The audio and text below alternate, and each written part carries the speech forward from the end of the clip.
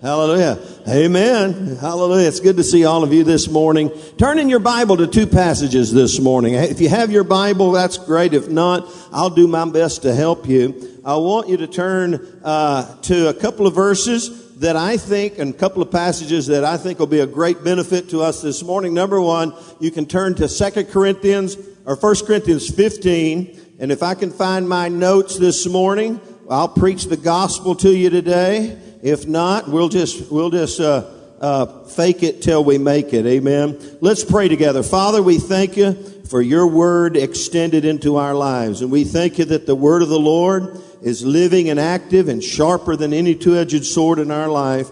And Lord, we thank you that as we share your word, it will make a huge difference in our life. In Jesus' name. And everybody said amen. The second passage is 2 Timothy. So if you want to get a head start, turn to 2 Timothy and 2 Corinthians 15. That's it. And we're going to conclude a series today called The Jesus Journey. Everyone say The Jesus Journey. Now, for you that are here for the first time, you say, well, it's the last of a series. Well, really, this is going to be a great beginning. Because every time you finish something, it starts something new, right? And so I believe that's going to be the case with all of us today. We've been learning how to follow Jesus 24/7. How many of you know following Jesus is not a part-time business? It's a lifestyle, amen, where we follow him 24/7 and allow him to lead us. I said early on that a lot of people, when they get born again, they want Jesus to follow them. They want Jesus to bless them. They want Jesus to bail them out of all their stuff. How many of you know he can bail you out? Amen. In fact, 2,000 years ago, he bailed us all out on Calvary's cross. We ought to give him a great big praise and a clap offering right now for what he did on the cross. He bailed us out, man, I'm telling you. But he wants us to follow him. And over the last 4 weeks, we looked in Matthew at a number of different passages where Jesus would approach people, such as Matthew, the tax collector, who was by some standards probably at least a millionaire in his days, very wealthy man. And Jesus walked up into his life and became a what? A nosy pepper.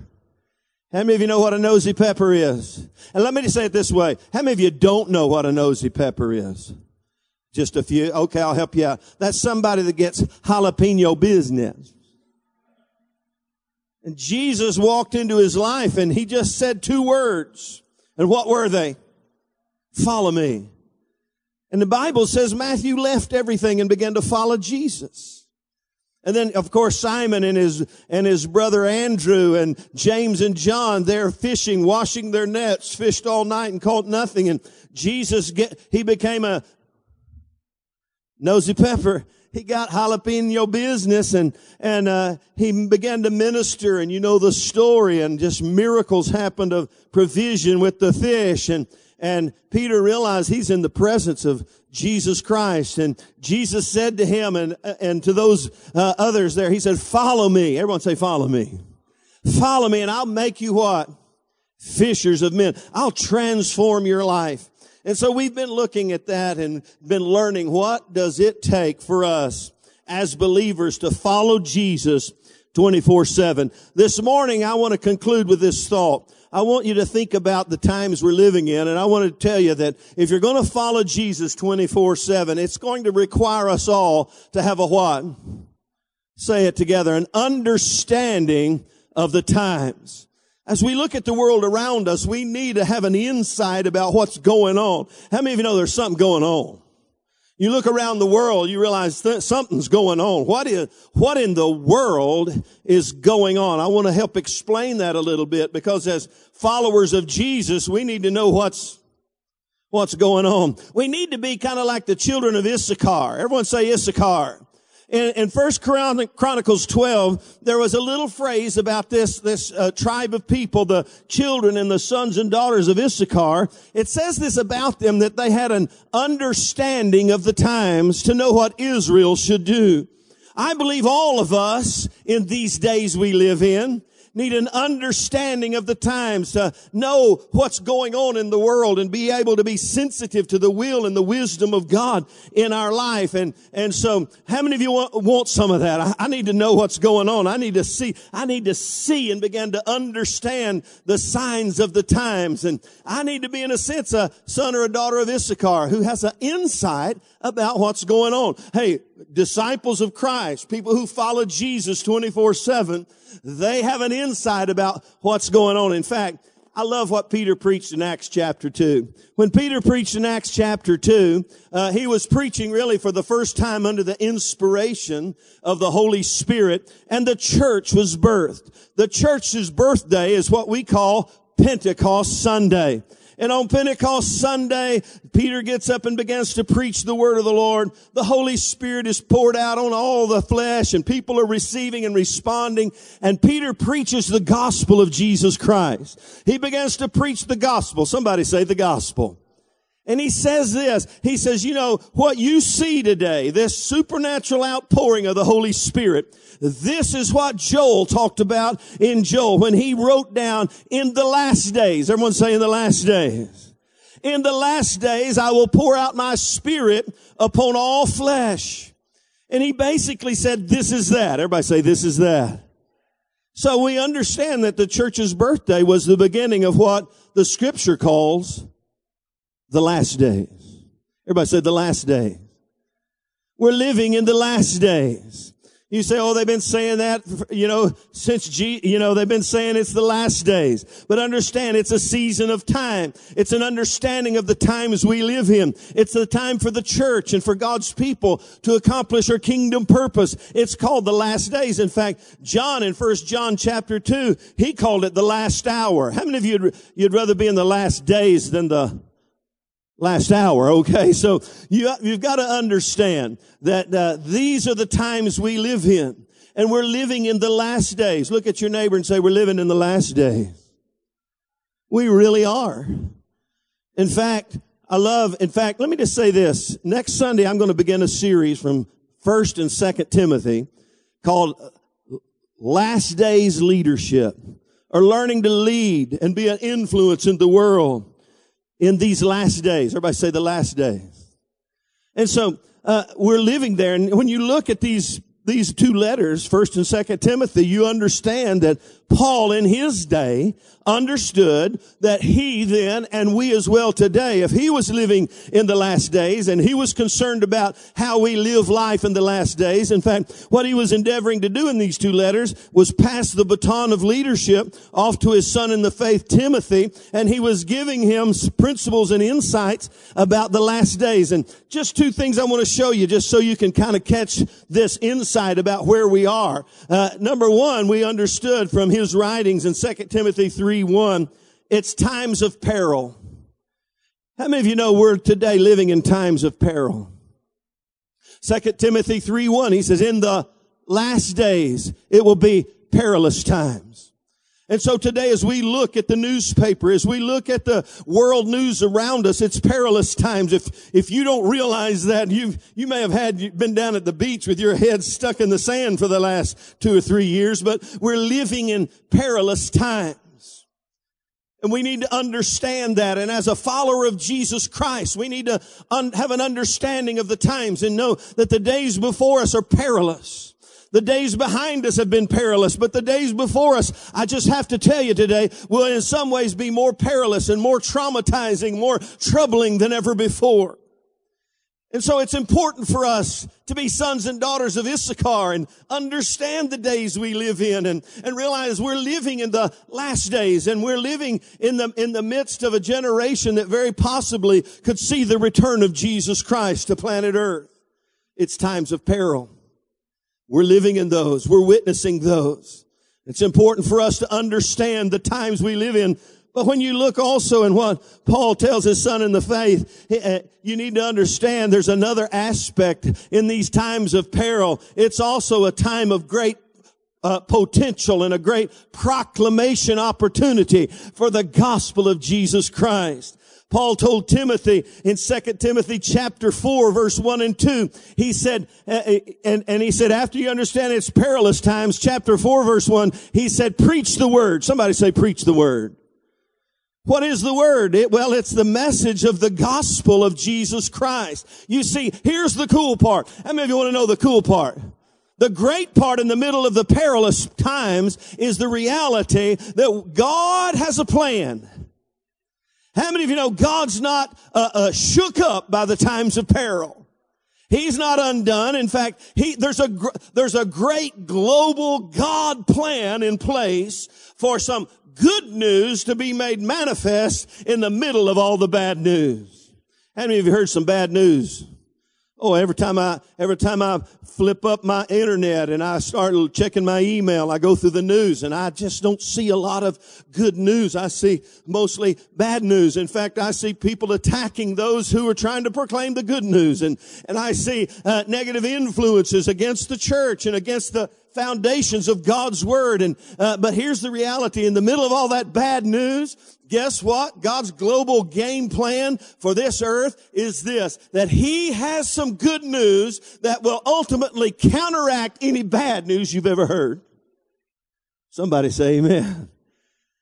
It's times of proclamation. It's a time, these last days that we live in, it's time to preach the word. He told his son in the faith, Timothy, he said, hey, preach the word. Be ready in season and out of season. Convince, rebuke, exhort with all long suffering and teaching. For the time will come. Listen, he's telling his son in the faith, the times that we live in, the time will come when they will not endure sound doctrine, but according to their own desires, because they have itching ears, they will heap upon themselves teachers, and they will turn their ears away from the truth and be turned aside to fables. But you be watchful in all things, endure afflictions. There's those perilous times. Do the work of an evangelist and fulfill your ministry. You see, today as we sit here in the comfort of this sanctuary, there's spiritual influences in the world trying to undermine the truth of God's word in our life, trying to undermine the foundation of faith that you and I potentially have been raised up in. And so the opportunity is great before us. Yes, there's times of peril, but guess what? The power of the gospel has the power to transform and change lives. I know personally that God's word is real and it'll change our life. I got some good news this morning. Tell 3 or 4 people, man, we're about to hear some good news. Tell somebody, we're about to hear some good news. It's good news. It's the gospel of Jesus Christ. In fact, did you know, you've heard the word gospel. Did you know the word gospel actually means? It means good news. Hey, let me show you this gospel that we preach, this message that Paul the apostle was so adamant that Timothy would continue to preach even in Paul's absence, because Paul understood his time was near. His days were about over. He said, I've already been, I'm poured out as a drink offering. I'm about to go to heaven, and I need somebody to step up to the plate and begin to preach the good news of Jesus Christ. Let me tell you something today. God's looking for somebody to step up to the plate in the middle of this perilous times that we live in and begin to proclaim the glorious gospel of Jesus Christ, because it's the only good news that will counteract all the perilous bad news that you and I are in the middle of in these days we live in. 2 Corinthians chapter 15, if you go there, I want to show you the power of the good news this morning and begin to reveal to you the wonderful revelation of Jesus Christ in our life. I said 2 Corinthians. I believe it's 1 Corinthians 15. They ask Paul. In fact, Paul just boldly declares to them the gospel. He says in verse 1, moreover, brethren, I declare to you the gospel. Listen, that's what we need. Tell somebody that's what we need today. That's what Paul told Timothy to do. He said, I declare to you the gospel which I preached to you, which you also received. Somebody say received. And in which you stand. You see, we need people to receive it and then take their stand in it. He said, that's what you did. By which also you are saved. You see, this gospel will save you from the peril, not only of these days, but the peril of eternity without Christ. How many of you know there is a heaven? Tell somebody, heaven is for real, man. Heaven is for real. But the reality of heaven, certainly validates the reality of hell. And let me just say, hell was not created for you. How many of you don't want to go to hell? Thank you, Jesus. How many of you want to go to heaven? Amen. And so he says, hey, this gospel that I preached, that you received, and what you stand in, and what has caused you to be saved, he says, if you hold fast the word which I preached to you, unless you believed in vain. Now, here it is. Everybody say, here it is. For I delivered to you first of all that which I also what? Received. You see, you can't deliver something you hadn't received. Have you ever tried to deliver a package you hadn't received yet? He said, I got it, and now I delivered it to you, and here it is, that Christ died for our sins. Everyone say, according to the Scriptures. He's starting to share the gospel. This is the beginning of this good news that will counteract every bit of bad news you've ever heard. Hey, listen what this good news will do. This good news will pull you out of the pits of despair and out of the condemnation of your sin and transform your life and cause you to be a new creation in Christ Jesus and put you on the roadway and the pathway to eternity with Christ. This is the beginning. He said, let me tell you this gospel. Christ died for our sins according to the Scripture. Listen, understand something. Humanity has a sin problem. It's pretty blatant, right? Do I have to convince anybody we got a sin problem in the world? We got a morality problem. We got a heart problem. Sin has invaded our world, and the Bible says that our sins have done what? It separated us from God. You see, in the beginning with Adam and Eve, they walked together in the cool of the day, but sin entered the picture and they were separated from God. And from that day until now, the Bible says all of humanity is born in sin. And in sin are we created. We're born separated from God. And that's why Jesus came. And that's why he died for our sins on the cross, to pay for the sins of all humanity. I love what Romans 3 said. Oh, if you could turn there, that'd be awesome. Romans 3 says this, verse 23. For all have sinned. Everyone say, that means me. For all have sinned, and what have they done? They fall short of the glory of God. See, we're all sinners. Humanity has a sin problem. And the Bible says the good news in the middle of this terrible sin problem in the earth, listen, it's the fact that Jesus came and paid a price for us because we are separated. Look what it says in verse 24, being justified. Now you got to follow this. I'm telling you, I'm getting excited about the good news, and I've been knowing the good news for a whole long time, 50 plus years. I've been knowing the good news, and when I began to read about the good news, I said, whoo. Thank you, Jesus, for the good news. Listen to what he said. We're all separated from God, and we're all fallen short because of our sin, but being justified freely. Somebody say justified. Being justified freely by his grace through the redemption that is in Christ Jesus. I'm telling you, if you only had 2 verses in the Bible that you could latch on to, if all you had was 2 verses, that right there will get you into heaven if you begin to understand it. That right there is some good news. He says you've been justified. Now, I love this word. Everybody say justified. And just to keep it simple for you, it's you can say it. When you're justified, it is just as if I'd never sinned. Everybody say, just as if I'd never sinned.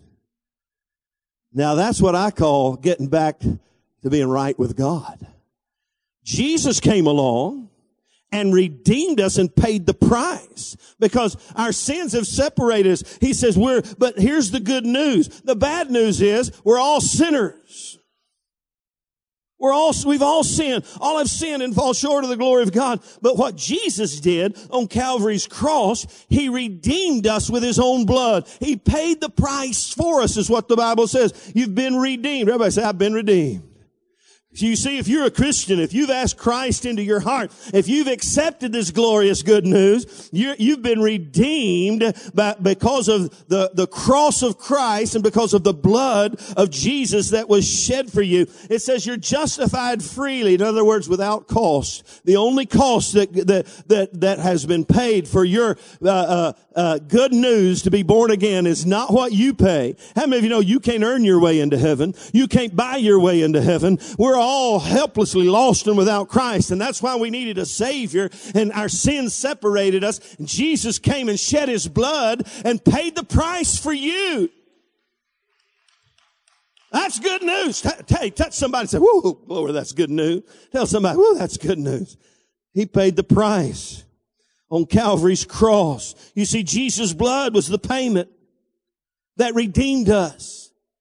In fact, Peter said this in 1 Peter chapter 1. He said, you've not been redeemed with basically money and things and stuff. Jesus didn't show up with coins and gold and silver to pay you and break you out of jail and to redeem you and take the place for you. He did it with the precious blood of the Lamb, with His own blood. In fact, did you know the Scripture says without the shedding of blood, there's no remission of sin?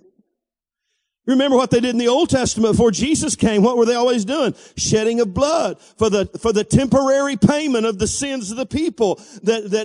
Because it was kind of a stopgap moment until Jesus could come and once for all pay for all of humanity with the shedding of His blood. That's good news. You see, Jesus died for those past, but He died for you today. And He died for our children and our grandchildren and our children's children to the second and third generation. That's the power in the blood. Everybody say that's powerful. That's the gospel. Christ died for our sins. According to the Scripture, you see, as I said, we're all separated. I love what Isaiah, and it says according to the Scripture. Somebody say according to the Scripture. Now you got to understand, when they wrote this, when they say the Scripture, they're talking about the Old Testament. Did you know the Old Testament is chock full of gospel good news? In fact, the prophetic insight. Here's one. In fact, Isaiah 53. What does it say? I'll give you my best shot without reading it. He says, all we like sheep have gone astray. And every one of us have turned to our own way, but the Lord has laid on Him the iniquity of us all. Now, did you hear that? This is the Old Testament. Jesus has not been born. This was written years and years before Jesus ever came to planet Earth and was born of a babe and lived a sinless life and died on the cross. The prophet Isaiah comes along and he says, all we like sheep have gone astray. We've all turned to our own way. But what happened? The Lord laid on Him, God the Father laid on Jesus the iniquity of us all. In other words, He took all of our sins on Himself. Whew, that's good news. Titus 2 says, we look for that blessed hope because of what He did for us and redeemed us with His blood. Christ died for our sins according to the Scripture. But that's not where it ends, my friend. The second part, if you went back to 2 Corinthians chapter 15, you'd get the second part of this glorious gospel that is the good news for the days before us. Not only did Christ die for our sins according to the Scripture, but the Bible says this, that He was buried and that He rose again the third day. Somebody say the third day. In fact, that's a prophetic fulfillment of Scripture from the Old Testament. He rose again the third day, again, according to the Scriptures. Everybody say, according to the Scriptures. He rose again. Now, think about the resurrection. The resurrection is what separates Jesus from every other religious leader, past, present, or future. Jesus rose from the dead. Now you say, well, maybe so, maybe not. Well, did you know even after Jesus rose from the dead, even in that day, they began to figure out a way to try to undermine the reality that Jesus really did rise from the dead. And this is the secondary part that is so powerful, because without the resurrection, there's no completion of God's global game plan to save the world from their sin. The resurrection sets Jesus apart from every other religious leader. Now, I don't know about you. I've never followed Buddha, but I know something about Buddha. Buddha's still in the grave. How many of you know Muhammad is still in the grave? The only person that I know who ever came forth from the grave after 3 days was Jesus Christ. And the Bible says he came out of the grave victorious over sin, Satan, self, and whatever other demonic thing that you could stack up against him.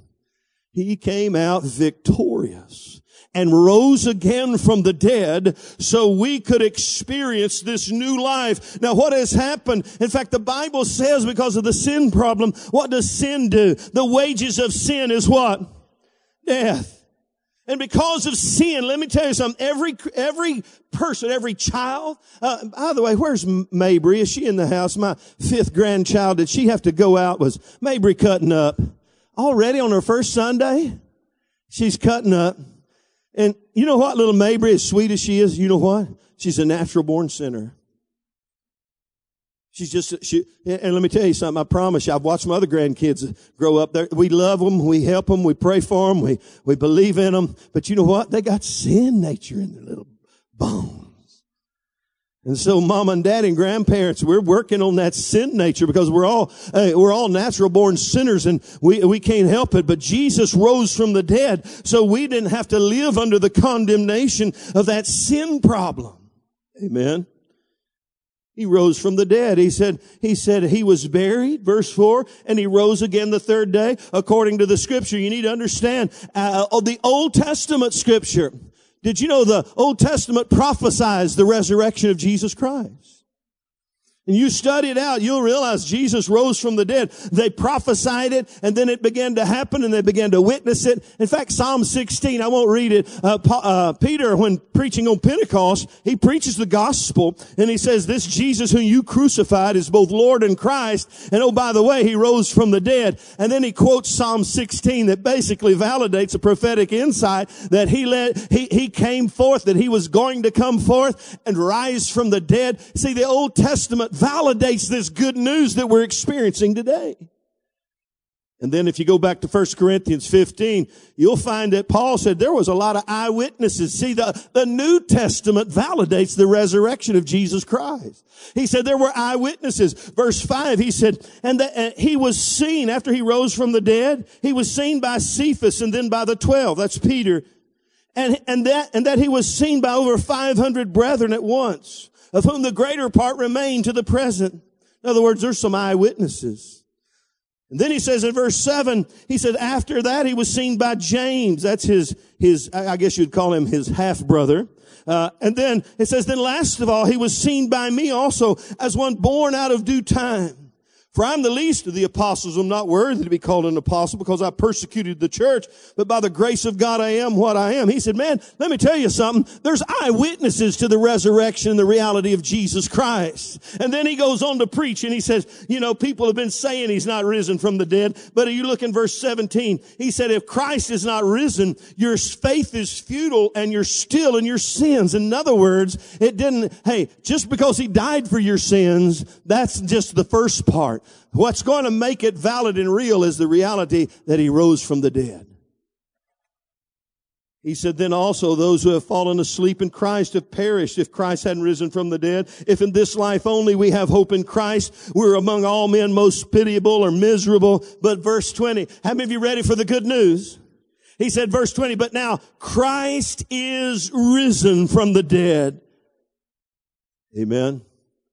Now my friend, understand something. That's the gospel. Jesus died for our sin. You can't fix the sin problem. Look at your neighbor. You can't fix the sin problem. How many of you knew you can corral it for a little while? That's what the Old Testament was about, kind of corralling God's people until Jesus could come. It's not, in fact, the scripture basically says the Old Testament law was kind of a babysitter to kind of keep us and hold us in check as best we could until Jesus could come and really take care of this sin issue once and for all. Somebody say hallelujah. Now that's the good news in the middle of all this perilous times and there's bad news that the world is facing and that we'll face, it's good news. Jesus Christ rose from the dead just as he said. In fact, I love Romans. I don't have time to go to Romans. You can read Romans 6. I say it a lot when people are baptized. It says this, we're buried with him through baptism unto death and done what? Raised to walk in newness of life. You see, the gospel will give you, and in fact, Paul said this in 2 Corinthians 5, if anyone is in Christ, old things are passed away. Behold, all things become new. He's a new creation. Everybody say hallelujah. And that's what it takes to enter into eternity. Now think about this for a moment. I want you to follow me. We've got to embrace, if you want confidence about who you are and where you are, and in these perilous times, to know that in the middle of these perilous times, you have a confidence to know that you're on your way to heaven from Beaumont, Texas. You've got to embrace this gospel message in your life. You see, back when I was a kid, and that's been a long time. I'm 59. And we have our dear friends here, the Malones. In fact, y'all we worked them hard yesterday. They came and surprised me for Friend Day yesterday. We've known them for, 30 years. And in fact, I didn't mean to say that. I'll tell you this quick testimony. Back 22 years ago, we were in church one Sunday, and Matt and V could not conceive a baby. They had spent money trying to figure out what was wrong. And one day, I had forgotten all about it. I had a word from the Lord, and something jumped on the inside of me and said, somebody here is trying to get pregnant, and you can't get pregnant. And I'm feeling faith in my heart. For who's here in the house who's having trouble with that? And nobody lifted their hand, and I'm going, oh, you're looking stupid now. Oh, you just popped off. The Lord spoke to you. Nobody raised their hand. And somebody said, Vee's in the nursery. It's Vee. And I can't do this without crying. I said, somebody go get Vee.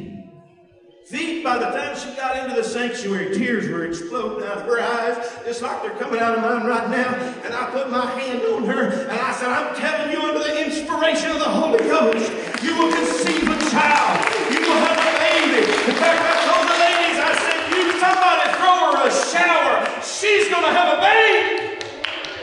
Woo! Her baby is in college now. 21 years old. God didn't stop there. They got a senior. Matt Jr. is a senior in high school. They love Jesus. I'm telling you, these are great people. And I don't know how I got off on that. I'll try to figure out how to get back to the gospel. But they're long-time tenured friends who have stood with us through it all. Everybody say through it all. You see, when I was a little boy in a Baptist church in Red Oak, Texas, I heard this gospel. And it pierced my heart. Just like it pierced the heart of the people there. When Peter preached, it says they were smitten, they were stricken they were pierced by the power of the gospel. And I heard the gospel, and I believed the gospel. And in that day, when you're in a Baptist church, bless God, you walk the aisle.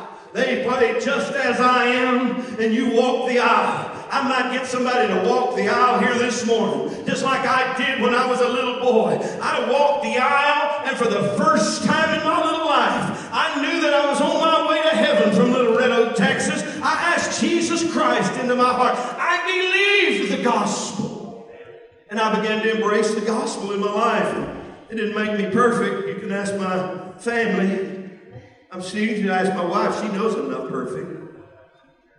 But as I grew up in high school, as a junior in high school, I began to realize that I need to really make a real, genuine follow Jesus. That's what we're talking about, learning to follow Jesus 24/7. And I made a real decision that I'm not going to stumble around here in my life trying to get Jesus to follow me and fix all my messes and bless my life without me following him 24/7. And I made a commitment that I'm going to follow him all the days of my life. I'm saying nope to dope and everything else that was keeping me away from Jesus and away from his will for my life. He took me. He began to change my life. He filled me with the Holy Spirit and put me on a journey to follow him 24/7. I graduated high school. Began to evangelize my friends. people that I used to hang out with. Oh, Ricky Brown. I don't even know where Ricky's at today. Ricky was a rascal. Any of you ought to have any friends here? They were Ricky the Rascal. I can tell you some stories about Ricky the Rascal that just scary. Ricky the Rascal, he looked at me and said, "Oh, Sam, you'll be back down here with us in a few weeks smoking dope." You know what? I didn't know if I believed him or not. But I stood up. I said, "No, I don't think so, Ricky. I think this is for real in my life." You know what? That backfired on him.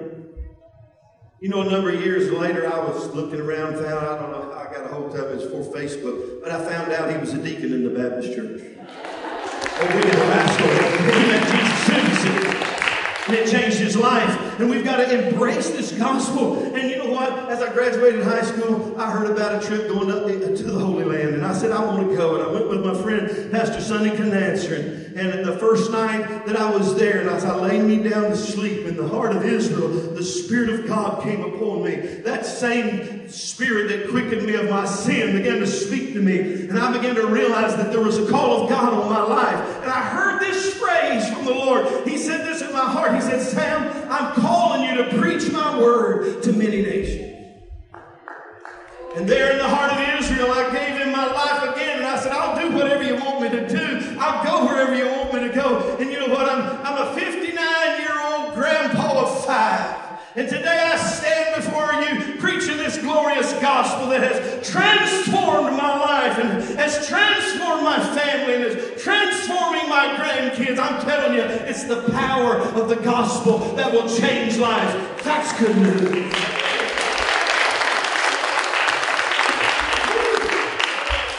It's what Jesus called being born again.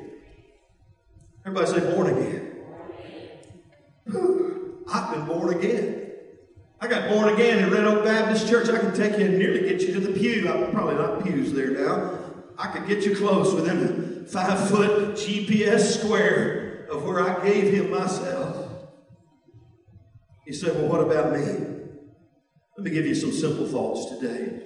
If you've never been born again, there's two kinds of people in this room today. Those that have been born again, those that need to be born again. You see, that's the reality. That's why Jesus came. He said, "Well, what about me?" And well, I could throw in a third group. I'll throw in a third group. I'll have a little more great. There's people that have been born again, have some kind of relationship with Jesus Christ, but you've never really made the turn and never really begun to follow him in your life. You're still trying to get him to follow you. He's not going to follow you. Look at your neighbor, whisper in their ear. Just you don't know who you're talking to. Maybe you may not. He's not going to follow you. You've got to follow him. Tell him. He's not going to follow you. You've got to follow him. Let me give you to it this way. What does it take to be born again? Let me just say it in 2 simple phrases. The first one is this: receive and trust. Everyone say receive and trust. You see, he said in 1 Corinthians 15:1, he said this: "Moreover, brethren, I declare to you the gospel which I preached to you, which you also received." Everyone say receive. In fact, John said this in John chapter 1, the Gospel of John, verse 12. He said, "To as many as received him, he gave the right or the authority to become children of God." That word receives means to get a hold to something. Let me tell you something. You got to get a hold to something here today. Here's what you got to get a hold of. The only way you're going to get to heaven, the only way you're going to make it through this perilous time, is by getting a hold of the reality that Jesus died for your sins and he was buried in a borrowed tomb, and 3 days later he rose again, just like the scripture said. And he said, you received it. You got a hold of it. Now, how do you receive it? Here it is. It's simple. It's by trusting, by believing. I believe it. Everybody say, I believe it.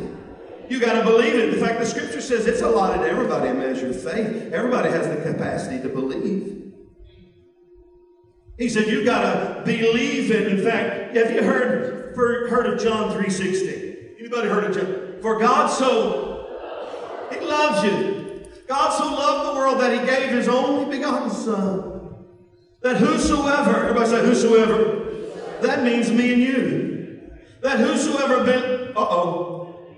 whosoever believes upon him would not do what? But have everlasting life. Now, that word believe, it's bigger than just, oh, I believe that. It means to trust in. Now, follow me. To rely upon. And here it is, like the receive word, to cling to. Everyone say, trust in, rely upon, and cling to.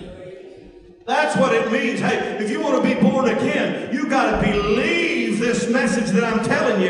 In fact, what did he tell the ones in Corinth? He said this in verse 11. Therefore, whether it is I or they, speaking of who actually preached it, so we preached, and so you believed. In fact, you know what the Bible says in Romans 10? It says this, faith comes by hearing the Word of God. Today, you've been hearing the Word of God. And you know what all you got to do is tap into the gift of faith and say, I'm going to believe that. I'm going to trust Him. I'm going to rely upon Him. I'm going to cling to this. I'm going to get a hold of this in my life. Everyone say receive and trust. And then the second part, we can throw in this. It says, the second part is repent and turn. Everyone say repent and turn. Now, let me go back to that preaching session I told you about in Pentecost when the church was born. Peter gets up under the power of the Holy Spirit. He starts preaching the gospel. And it pierces their heart. I pray today somebody's been pierced by the gospel. Like it pierced my heart when I was a little boy at the Red Oak Baptist Church. And like it pierced thousands of people's lives. And Peter preached there in Acts chapter 2, verse 36. They said when they heard the gospel, it says they were pierced. And they said, well, then tell us what to do. And you know what he said? Repent. He said, repent. Somebody say repent. Now, let me tell you about what repent means. Repent doesn't mean just be sorry for your sin. Now, it's good to be sorry for your sin. Unless you're sorry for your sin, I have a problem with that. I think God does too. But repentance is much more than just being sorry. Repentance is much more than weeping and crying over how bad you've been. That's all great and good. But let me tell you something. Repentance really means to turn from the way you're going into another direction. To turn from your will and your way and begin to turn and follow Him.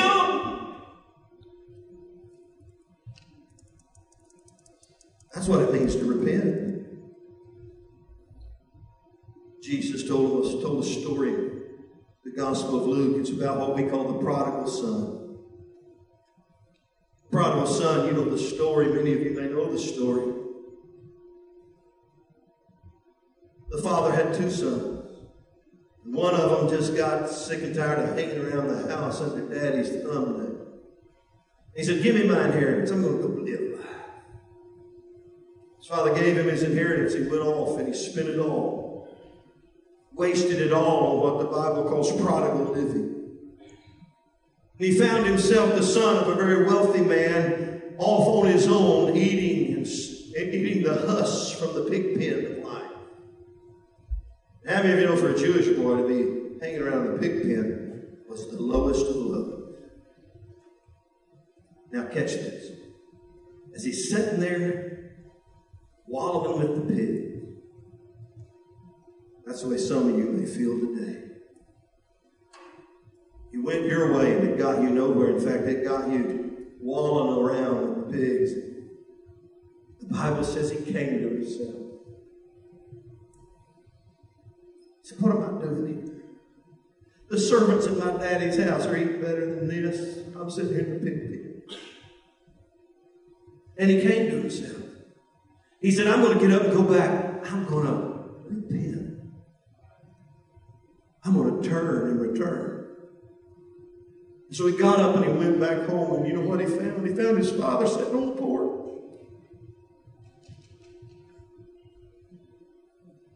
waiting for his son to return. And as his father saw his son walking down the road, he ran. Grabbed him, and his son said, Father, forgive me. I made some bad choices. I'll just be your servant, and I'll just be a servant. He said, no, you're my son. Put his robe on him and a ring on his finger, and he said, let's kill the fatted calf. Let's have a celebration. For For my son who was lost has now been found. Today, as we close out our time together, as we close out this series on following Jesus 24/7, it's a great starting place for all of us. We're back to the beginning. Where do we begin? Where do we start today? Right where the first century church started. What do we do? Well, you need to repent. You need to trust and rely. Let's stand together today. And as our worship team comes, we just want to give God an opportunity to be able to reach into our hearts and lives and be able to make a difference in all of our lives this morning. And if you're here today, I don't know what's going on in your world. You may be here today and you may be doing your dead level best to follow Jesus 24/7. That's great. You may be here today. You know Jesus lives in your heart, but he's grieved because you've been endeavoring to get him to follow you and to bless you wherever you go. But you may be here today. You've never given your life to Christ. You have an opportunity to hear this precious gospel. In fact, let's bow our heads today as every head is bowed. And as my pastor told me when I was a little little child there in the Red Oak Baptist Church, he said, with every head bowed and every eye closed. If you're here today and you've never given your life to Christ, this is your opportunity to be able to be, as Jesus said, born again. And allow the gospel to make a difference in your life. With every head bowed and every eye closed, if you're here today and you can say, Pastor, I've given my life to Christ. I know I belong to him. Just like you, I bowed my head one day and asked Christ to come into my heart and forgive me of my sin. I believe the gospel that he was crucified and paid for my sin, and I accepted the reality that he rose again so I could have new life. If you're here today and you know Jesus Christ lives on the inside, and you're on your way to heaven, I want you to lift your hand and say, that's me, Pastor. I belong to Jesus today. You can put it down. But if you're here today and you can say, Pastor, sadly, I don't know. I'm just not sure. In fact, if the truth would be known, I just don't really know that I've ever really made a real commitment to Christ. This is your opportunity right now to believe the gospel, to receive him and trust him, to get a hold of it and say, I believe you died for me and paid for my sin, and you rose again the third day, and I'm turning and giving my way to your way and your covenants and your leadership and your lordship in my life. With every head bowed and every eye closed, if you're here today and you can say, Pastor, that's me today. I want to be what Jesus and you say, born again. I want to give him my life. I want to ask him to come into my heart. I want to trust him for my future. If that's you today, wherever you are, lift your hand and wave it at me. Say, that's me, Pastor. I see that hand. Who else? Wave it at me. I just want to know that I know that I know. Who else here today can say, God bless you. I want to be born again. Give my life to Christ. You can put your hands back down. Now, finally, if you're here today and you know you're a Christian, you know you've given your life to Christ, but you have some choices to make, just like I did there in high school, to make a commitment that I'm going to follow him and serve him all the days of my life, that I'm not going to go my way, I'm going to go his way. If you're here today and you can say, Pastor, that's me. I've asked Christ into my heart, but I've not really been following him. I've not really been serving him. I've been trying to get him to serve me and follow me. If that's you, and today you want to make that turn, just like the prodigal did, I'm returning to the governance and the lordship of Jesus Christ in my life. If that's you today, I sense there's some men here today who I'm talking right to you. And let me tell you, the biggest thing a man could do would be to say, I'm going to man up today and say, I'm not really serving and following him. I'm just trying to get him to bless my mess. Listen, today he wants to bless you. He'll fix your mess, but you've got to give your life to him. With every head bowed, every eye closed, whether you're man, woman, child, or teenager, if you're here today, you say, I know Jesus lives in my heart, but I've got to today make a commitment to begin to follow him like I never have before. Lift your hand wherever you might be and say, that's me, Pastor. All over this room, people's hands are going up. You know what we're going to do today? You can put your hand back down. You know what today? I'm going to be the Baptist pastor from the Red Oak Baptist Church today. And as we sing a simple song that our worship team will lead us in, I'm going to ask every person, listen, every person who lifted their hand. Some of you lifted your hand and said, I've never been born again. As soon as we begin to sing, don't wait, don't procrastinate. Get out of the aisle and come this way. And if you that lifted your hand said, I know I'm not really following him, but I want to follow him. I want him to be the Lord and the leader of my life. I want to know that I know I'm on his path. You lifted your hand, and even if you did not for either one of these, but you know you need to be here. As soon as we sing, I want you to get out of the aisle and come. Don't wait, don't procrastinate. We're going to gather here together just like they did there in Acts, and we're going to invite you to be born again and begin to let Jesus transform your life. Let's do that today. Michael, just lead us in a simple chorus. You come on right now. Come on right now as they sing. Amen. Thank you, Jesus. Thank you, Lord. Thank you. And I have decided. Thank you, Michael. I've decided to follow Jesus. God bless you. I have decided. I have decided. I've decided to follow Jesus. I'm going to let this be my time. God bless you. To follow Jesus. No turning back. No turning back. No turning back. I want us to bow our heads. I want to give one more chance and one more opportunity because we're about to pray. You say, listen, understand something. The Bible says if you confess me before men, I'll confess you before my Father in heaven. We're going to sing this one more time. And if something on the inside of you, listen, there's somebody here, your heart's beating out of your chest, and you know this is for you. You know you need to respond right now. You know you need, like the prodigal son, to come to yourself and not just say, I ought to get up and go, but I'm going to get up and go. Let's sing it one more time. If that's you, just make your way quickly. We're about to pray. I have decided to follow. Sing it, church. God bless you, sir. God bless you, dear. I have Sing it, church. decided to follow Jesus. I have decided There's somebody else. follow Go quickly. no turning back. Let's sing it one more time. I want this church to lift your hands towards these at this altar. Begin to pray for them. As you sing, bless these that are here today. Follow I have decided to follow Jesus. I have decided to follow Jesus. No turning back. I want some of our prayer team to gather behind these that are here today. Come on, prayer team.